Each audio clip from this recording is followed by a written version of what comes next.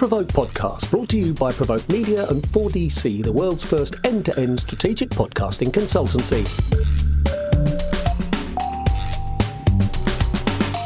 Hello everyone, welcome to the Provoke Media podcast. This is Arun Sudhaman. We are here in Cannes and I'm very happy to be joined by two of Weber Shandwick's top creatives. We have Chief Creative Officer Tom Beckman and Global Executive Creative Director Angela Mears.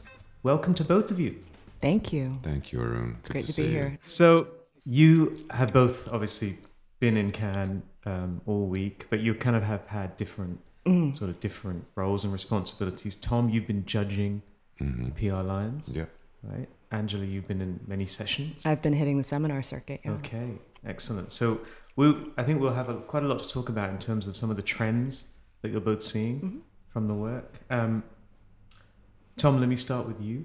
Yeah. Now, obviously, you can't give anything away about PR Lions winners, so on. So who won the PR Grand Prix? No. Anyway, what are the trends that you saw or you've seen in the judging, maybe during the week, that I guess maybe have surprised you a little bit? Surprised me. I don't get surprised, Arun. Like I always expect the worst, and then it happens. But we saw there were some interesting things for sure. One is that the whole kind of entertainment entering the game, that is maturing, and talent and influencer partnerships that we saw was at a much higher level. The production was better, the concepts were better, the ambition was higher, and the program was just more integrated and stronger. So a lot of work where it's really hard to tell the difference from proper like HBO type productions and the things that we do for clients. And so we saw that across the board. Like really the entertainment category in general is getting more interesting, and it's a good thing to track and follow. And also like the design. Yeah. I mean, interesting to see a lot of agencies, including, Prime Weber Shandwick, picking up major awards in entertainment and design last night, moving into those categories. Our industry is starting to break out of its form in interesting ways, in the same way that the PR category has really not been dominated by PR agencies in recent years, but it's all the borders are starting to blur, which is exciting. Yeah. Well, some PR firms would suggest they're not that excited about not winning all the PR Lions. Well, I'm not sure course. if that's true though. Like, so, if you're into sports, like usually in any city, like you have, two competing teams or something, right? And you ask the players, you ask the coaches, you ask the leadership of the teams, and they will always say the same things. Like, we need our rivals to keep ourselves crisp. Like the most important team in this league is our biggest rivals because it keeps us on top. So I'm not sure, like, I think if the PR industry is concerned with other disciplines or other agencies eating our lunch or winning our awards, they're thinking about it in the wrong way. This is just the best inspiration that you can get and like trigger to perform better. Helps you get better. Yeah. Well, I mean, the thing that you always say is that you go to Cannes to feel bad about yourself. Like, if you're not walking away with one piece of work. I feel bad about myself anyway. I wake up feeling bad about myself. I think it's like just the human condition. But like, you come here, you get jealous, and that's a good motivating feeling. Like last night was incredible. I walked away being like, I need to do better. And that's, I think, the most important reason to come is not to focus on your own agency's work or celebrate your work, but to look at everything else that's happening and really get. So we got to this point a bit quicker than I expected to, but let's discuss more. Now, Tom, you've been winning Lions for longer than I think pretty much any other PR agency, right? It's facts. I'm not trying to, gas you up. But, I'm old. No. I'm curious to know whether you think the PR industry is doing a better job in terms of being able to win Lions, and whether you think that the things that helped Prime win Lions 10 years ago, 12 years ago, is it still the same equation today? So, first of all, it's obvious that all agencies now go to market with an earn first approach. It's all like, that's the thing. And you see that across Cannes Lions for sure. The fact that the PR award shows is now on the Thursday. It used to be on the Monday when most people, hadn't arrived yet. And we were really the red-headed, cousin from the countryside. And now we're center stage. It's obvious for anyone to see. Still, we're not performing in our own category. And it's, to me, it's an inspiration. And it's still like, it triggers me. And I want to do better. And I learn every year. And I go back, hating myself a little bit more. And then performing a little bit better. And I think more of our, colleagues in the PR industry needs to do the same. Right. Understood. If you come here looking for your own work and then being disappointed, you're doing it wrong. You don't focus on your own work when you're here. Focus on other agencies' work. That's the whole point of going here. You need to open yourself up to that, though, right? I think sometimes that's a difficult ask for people who are here. Angela, how do you see that whole conversation around PR firms maybe not doing as well in the PR Lions category as advertising agencies, etc.? It doesn't. I think I occupy a similar space as Tom. I'm not overly concerned about it. I am interested in seeing PR agencies move into outside PR categories like entertainment. Sure. In so many ways, you can't distinguish anymore between a talent-led idea and a brand-led idea. I think in the seminars, which I've primarily been hitting while Tom has been in the jury room all week, there's been a consistent theme around co-creation and collaboration with brands. And we've got McDonald's, Nike, major brands talking about how now they actually need to have the confidence to share the pen with athletes, with partners, and be a little bit more flexible about how their brands exist. And I think that is a very PR mindset on how to think about it. It's not about brand standards. It's not about by the book. Like, we need to be able to play into the conversation as it's happening. And I think it was in the Wieden and Kennedy McDonald's seminar that kicked off on Monday, they really talked about confident brands feel that they really have the permission and the flexibility to do that. Whereas ones that act from a position of fear stick close to the playbook. Yeah. And one of the most interesting pieces of work that really captures that was the EOS, I'm not entirely sure how to pronounce the client, bless your fucking cooch idea, where they, had an influencer give a review on TikTok of this shave cream. And then within like 48 hours or something, turned around a new product called bless your fucking cooch. And all of the instructions were in her words. Ended up doing insane sales, crazy on social media. For a brand to do that and actually take the words of a fan, put it on their product, and push it out there as a cultural artifact, super interesting, awesome in real-time response. Mischief is doing a lot of really interesting work. Yeah. Mischief, no fixed address. That's a very good point. And I think it goes with this overall theme too, with a lot of risky work, a lot of risk. So, and we're gonna see, some of the work that you can see at the shortlist exhibition already now for PR, like the hemp ticket from Germany. It's very risky, like the Berlin subway system handing out cannabis tickets, edibles basically, or the Volvo spaceship, or the Lost Class, there's so much work now, high profile work that is playing into this controversy or like this risk that we're not necessarily used to in our industry, because our industry used to be all about like not stiff and not exposing yourself to risk. Right. Now it's about the risk of being exposed. Yeah.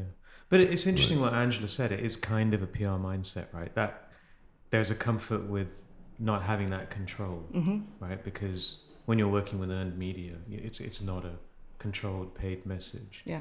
But like you said as well, it is a bit stiff. I think we've talked about this like years ago in Cannes about, just the PR industry, the way it shows up here sometimes is a little different. Yeah. Right? That's changed. It's like, are we about managing risk, or are we about maximizing opportunity for brands? And like, I always love within our agency when I'm able to partner with a team, it's like a good lawyer doesn't tell you what you can't do. They tell you how you can do what you need to do. And I think that's the power of PR. When you have an amazing, risky, creative idea, and you also have the ability to manage the conversation and sort of see around the corners of it, it becomes very, very hard for clients to say no to an idea like that when you've got those two ingredients together. And so for PR to show up as a partner and as a like real champion of creativity and of taking risk, that's where I see our industry going. It's not about managing, dampening. It's about embracing and kind of being like water and flowing around some of these issues and being not just creative in the way that we think about ideas, but creative in the way that we navigate the idea once it's in the world. That's a very good way of putting it. And it does draw a contrast with that sort of reactionary gatekeeper role, which I think sometimes it's so frustrating and it's boring to be in that position, to feel like you're being asked to say no. Right. Yeah.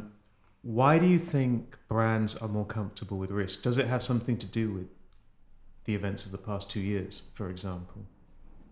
I think so. I mean, like it's been said in a lot of seminars that like the last 2 years gave permission to agencies and to brands to pilot. There was this pent up feeling that something needs to happen. And I think that collective sense that like, oh, like, fuck, we just like need to do something has a lot to do with it psychologically, but also the pandemic really redrew the starting lines for a lot of teams, agencies, brands to like, if they were behind, this was an ability to very quickly accelerate service development, talent. You saw people who might have been invisible in organizations really start to rise to the top because you sort of flatten that physical access barrier. Yeah. So I think there were more ideas, more willingness to accept interesting ideas, and more willingness to take more risks. But also to your point earlier, Angela, on like the blurring borders between entertainment and culture and marketing and business and technology and everything. So when you know the work that we do, when we want to rub up against entertainment or culture and like pop culture, things in the real world that people actually want to engage in, it starts taking those forms too. It starts looks like it. It's then it looks like memes, or it looks like TV formats or things that is and pop culture is about tension. It's always about tension, and tension will give you attention. And I think brands are now kind of starting playing by those rules too. And it's like this MMA of media formats out there, like regardless who's behind it. Is it a government body? Is it a brand? Is it a think tank? They very all kind of like, it's really hard to say just by looking at the content. It looks the same. Yeah, it sounds like it's more about creating culture rather than just let's say participating in it. Yeah. Right. But that's it's easier said than done. I'm curious to know what the two of you think in terms of how do brands get to that point where they feel comfortable, actually trying to create something. Does it require a certain type of talent? Does it require a certain type of leadership? Is it a mindset? I think first and foremost, you have to ask, what is authentic to the brand and its role, and what does it really, like, where is the lane where this brand can credibly play? Because as much as formats and channel, everything has changed, like the one thing that is still true is that consumers can smell bullshit from a mile away. And brands, I think, expose themselves if they are attempting to create culture from a position that they haven't earned. And I'm sure that we could. That's a really good point. And I think now, like, everyone knows how the world works and how marketing works and how businesses works. They know about supply chain. They know about everything. Yeah. So for us to like continue to pretend that like we're a real thing when we're just a brand, which is just an interface between the audience and the firm, the company. Like, it's just the only way to go about it in this kind of know-it-all world is to be, straightforward with it. Yeah. And I saw this seminar, this philosopher called Hans Möller, I think, and he was doing this thing on the concept of identity and how that concept has changed over time. So you go back 100 years, it was really linked to sincerity, and you were trying to, like, the idea of your identity was like trying to figure out your role in society and what other people were expecting you to do.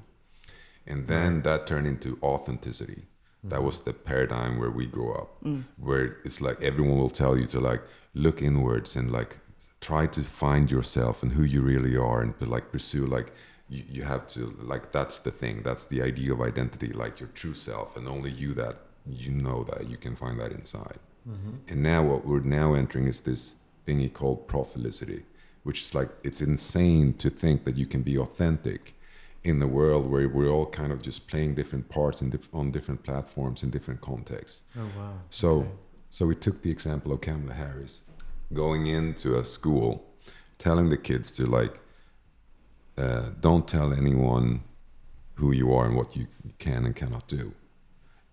And just pointing out like the absurdity of like telling a kid that they shouldn't allow anyone to tell them like what they should. Cool. I mean, and then obviously, like, but that's her job, right? As an official, as a politician. So she's also playing a role. The whole thing is filmed, so it's also like in this platform context. So there's so many layers with like who she is for real, who the role that she has, you know, and the assignment that she has that day. The idea of talking like about authenticity is just like, it's not even relevant anymore. Right. So, and I think it's the same thing for brands. They just like us as people, as individuals, we need to rethink the whole idea of our own identity. And the same goes for brands. No, it's a good point. I mean, like, maybe one of the cases that is a good representation of that is Lil Jif. So like, was it authentic to Jif to do like a rap single? I don't know. But it was definitely something that was in the culture about mumble rap. Mumble rapping. It's a sound, you know, they sound like they have peanut butter in their mouths. So like, to actually co-opt that, do it, and put it in the world is like, is that authentic? Yeah, it's authentic to the community. Right. It might not be authentic to peanut butter. Isn't there a risk then that anything becomes authentic? Potentially. I mean, and that sort of gets to the core of your original question. Like, is it about participating in culture? Is it about creating culture? I look at that case. I look at Bless Your Fucking Cooch. I look at a lot of these examples, and it's really hard to tell. Like, it is, you are a participant, and then you're also moving the conversation forward in a meaningful way. So I think it's a combination of creation and participation. Like, and that's really the journey that I really enjoy seeing, our own industry moving from parasite to participant. Yeah. Parasite. No, because, you know, you go back and like brands were parasites on culture. Like there was something real out there that people actually cared about. And we're like, how do we put the brand in there so we can kind of like leverage from this thing that people actually like, right? Cynical. That's being a parasite on culture. But when brands start contributing and adding value and participating, then we're participants, and then we're part of the ecosystem. And you know, it's the only way forward. It's the only way to have people actually like you, care about you, and in the end, even love you. But you know, there's no turning back, and I think it's good. I think we see that across the board in the work now. It's a good thing. But do you still see a high level of risk? You know, you talked about how consumers, you know, they can smell a rat now easier than ever. They know all about supply chains. They know when something is marketing or not. Do you think that level of risk is still as high for corporates? Is it something that they are still, you know, grappling with as they make these decisions on, will this idea work? Is this a campaign we want to run with?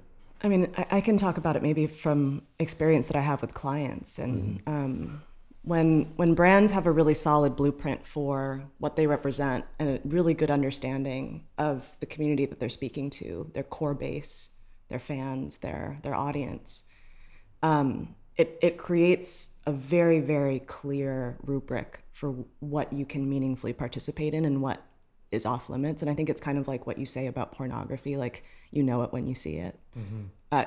You know when you read a brief if it's coming from a cynical place. You know if you're in a room that this is not going in the right direction. And so, yeah, of course the risk is there. It's there if you do it badly. But if you do it well, it's very, very hard to see the downside.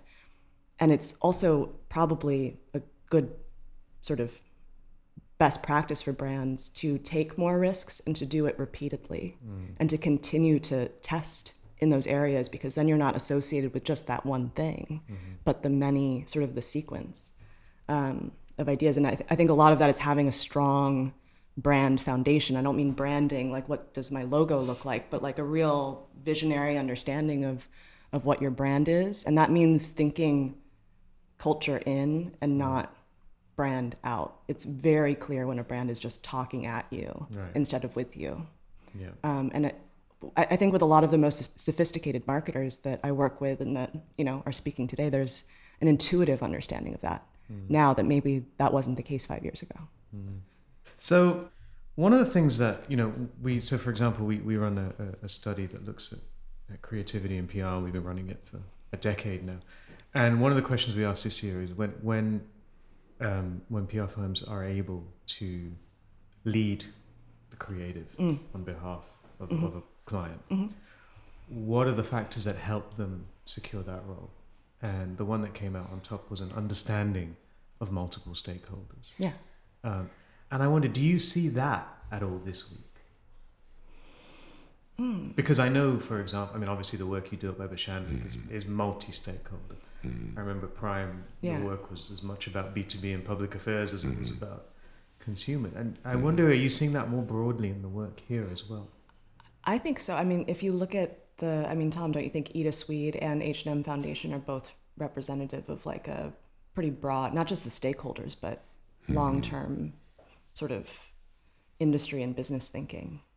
I do think that, and I think a lot of the winning work now, in most categories, the jury and the audience and the industry expect them to kind of tick the stakeholder boxes, and you can tell if it's nothing under the hood, like if there's no substance. It's just like, and you know, and it's not just true for I think our perspective, not just in terms of earning attention, earning media, earning reputation, like our perspective on like, and also engaging communities and stakeholders and like how to actually move needles and address societal issues, that kind of classic PR mindset is also now being exported to the other disciplines of our industry, which is good. It's good for our clients. We know it's the way to go. So, but yes, in a sense, it will also be more competition for us. But one standout thing too, there's a lot of good work this year about gender equality, right? But the difference is this year, the formats, the voice of the work, and it comes from politics. It comes from like NGOs and movements, and then like, oh, we did this report that indicates that, like in the stuff that we used to do, and now the formats are like very pop culture, like the a vagina-shaped spaceship. Yeah, I mean, come on. It is a new way of doing this thing, and like the gender swap. I don't know if you've seen the work. You know, with the, you know, just applying, you know, for movements for female characters in games and applying them for male characters, just to like show the absurdity of this sexualization of a female character in games. But the format, it's so funny. It's so like I wanna watch that case video like over and over again. It's so good. Yeah. Right. So that's where you see entertainment bleeding in again, like as an important factor of what we're doing. We're not trying to be like, take your medicine. We're saying like, here's some candy. And there's actually a really good message attached to it. And the opportunity for our industry to really apply strategy and conceptual capabilities to like complex issues and, you know, in public affairs and the stuff that we and only we perhaps can do well in the industry. Like that's such an opportunity, and I think we're going to see so much more of that work moving forward. And we should, as always, like we should just commit to like leading that. Well, what does it take? Does it require different types of people, for example? I think it takes people who are open and willing to have a little bit of fun with what we do. Like this is I'm not going to talk about Gen Z. There's plenty of people talking about Gen Z this week, but with a lot of that work, you see a generation finding its voice and speaking in a very different language than previous generations, one that is more real. And to be real, you have to be communicating with humor. And to me, it's just such a relief to see cases that are fun, like to be sitting in an awards show and be laughing at the case studies again. It's like, that is a beautiful, beautiful thing. And I think that we should learn from that, but like, we're not curing cancer here. Like, I'm not. Some of my clients, surely they are. But like, I'm in this work because I like to be in a room with fun, smart people talking about ideas. And like, that's what creativity, it is good because it's fun. Like, if you get to a good idea, someone probably had a pretty good meeting or like a good time coming up with that. And I think that's what PR needs to move towards. It's like a little bit more of that playfulness. Sure. Yeah.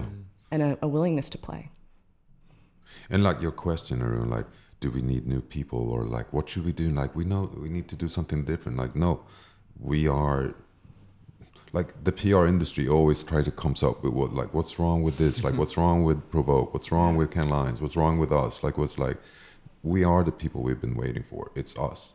People just like, we need to collaborate better with our own people internally. Like, we need to have, you know, more diversity and complex teams, you know, people with different perspectives, different backgrounds, different skill sets, just working together. We already have these people inside the firm, but for some reason, you know, our industry is not partnering enough, and we're not putting forward those teams enough.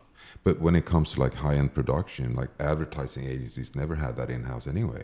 So you put that on a production company, or like you work with a director or an animation studio, whatever you like. We can do that as well. It's not like we need new people or we need to do different. Like, we just need to step up our game. Yeah, I think that's very true. Although I would say I think we need more diversity in the industry. For sure. I agree. So I think in some respects we do kind of need maybe look at pipeline and retention and so on to a certain extent. But I think your point is really well made in that the industry can agonize far too much over what the problems are without realizing actually they have the solutions. I think often it's more of a cultural challenge than it is a, do we have the right bodies and brains in the right places? Like, are we creating a culture that attracts and retains divergent thinkers? No, not right now, but we could be. And I think that it's happening in pockets, and that's meaningful. But that's not about, you can recruit and bring in all of the sort of outside in sort of brilliant leaders that you want. But if your agency culture does not exist in a format that actually embraces that and allows them to flourish and make an impact, it's not going to stick. So I think it is about, we are the ones we've been looking for, and also just thinking about like, what are our ways of working? Like, how do we partner with each other? How do we partner with other agencies? What is the stance that we take when we're going into a room with a client?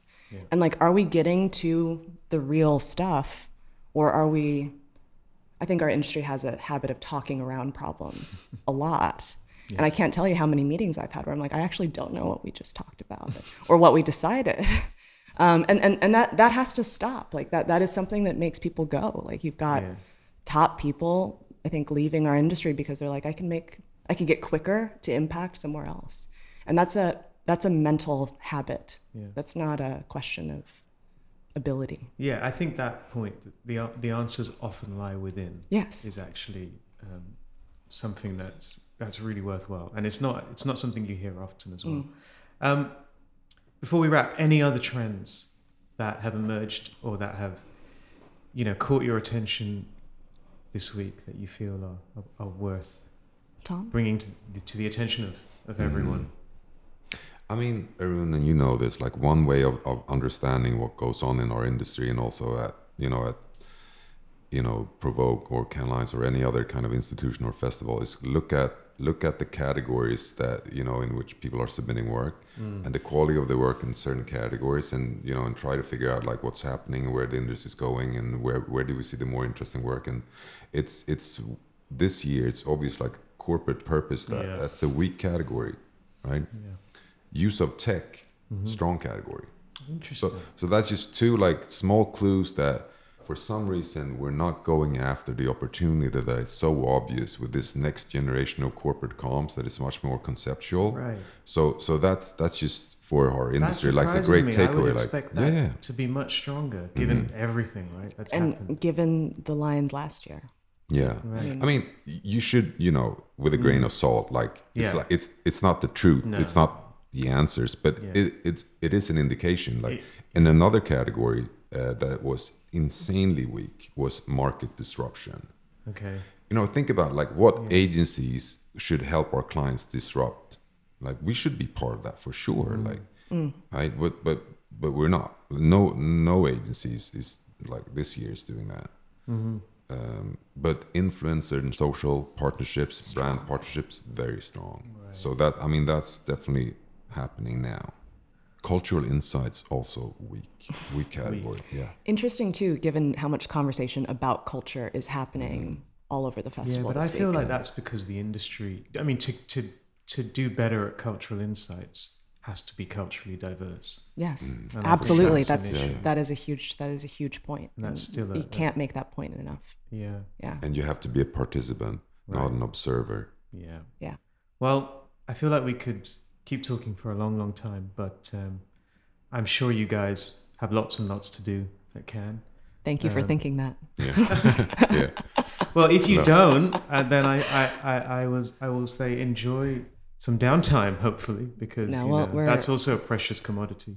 Absolutely is. Back to the Palais, I think, for us. Back to the Palais. All right, good. Thank you so much. It's really interesting. It's given me a lot of food for thought. So thank you both for provoking our listeners. I see what you did there. Yes. It's good. Thank you, you. Arun, for having me. It's been a pleasure. Take care. Good to see you again.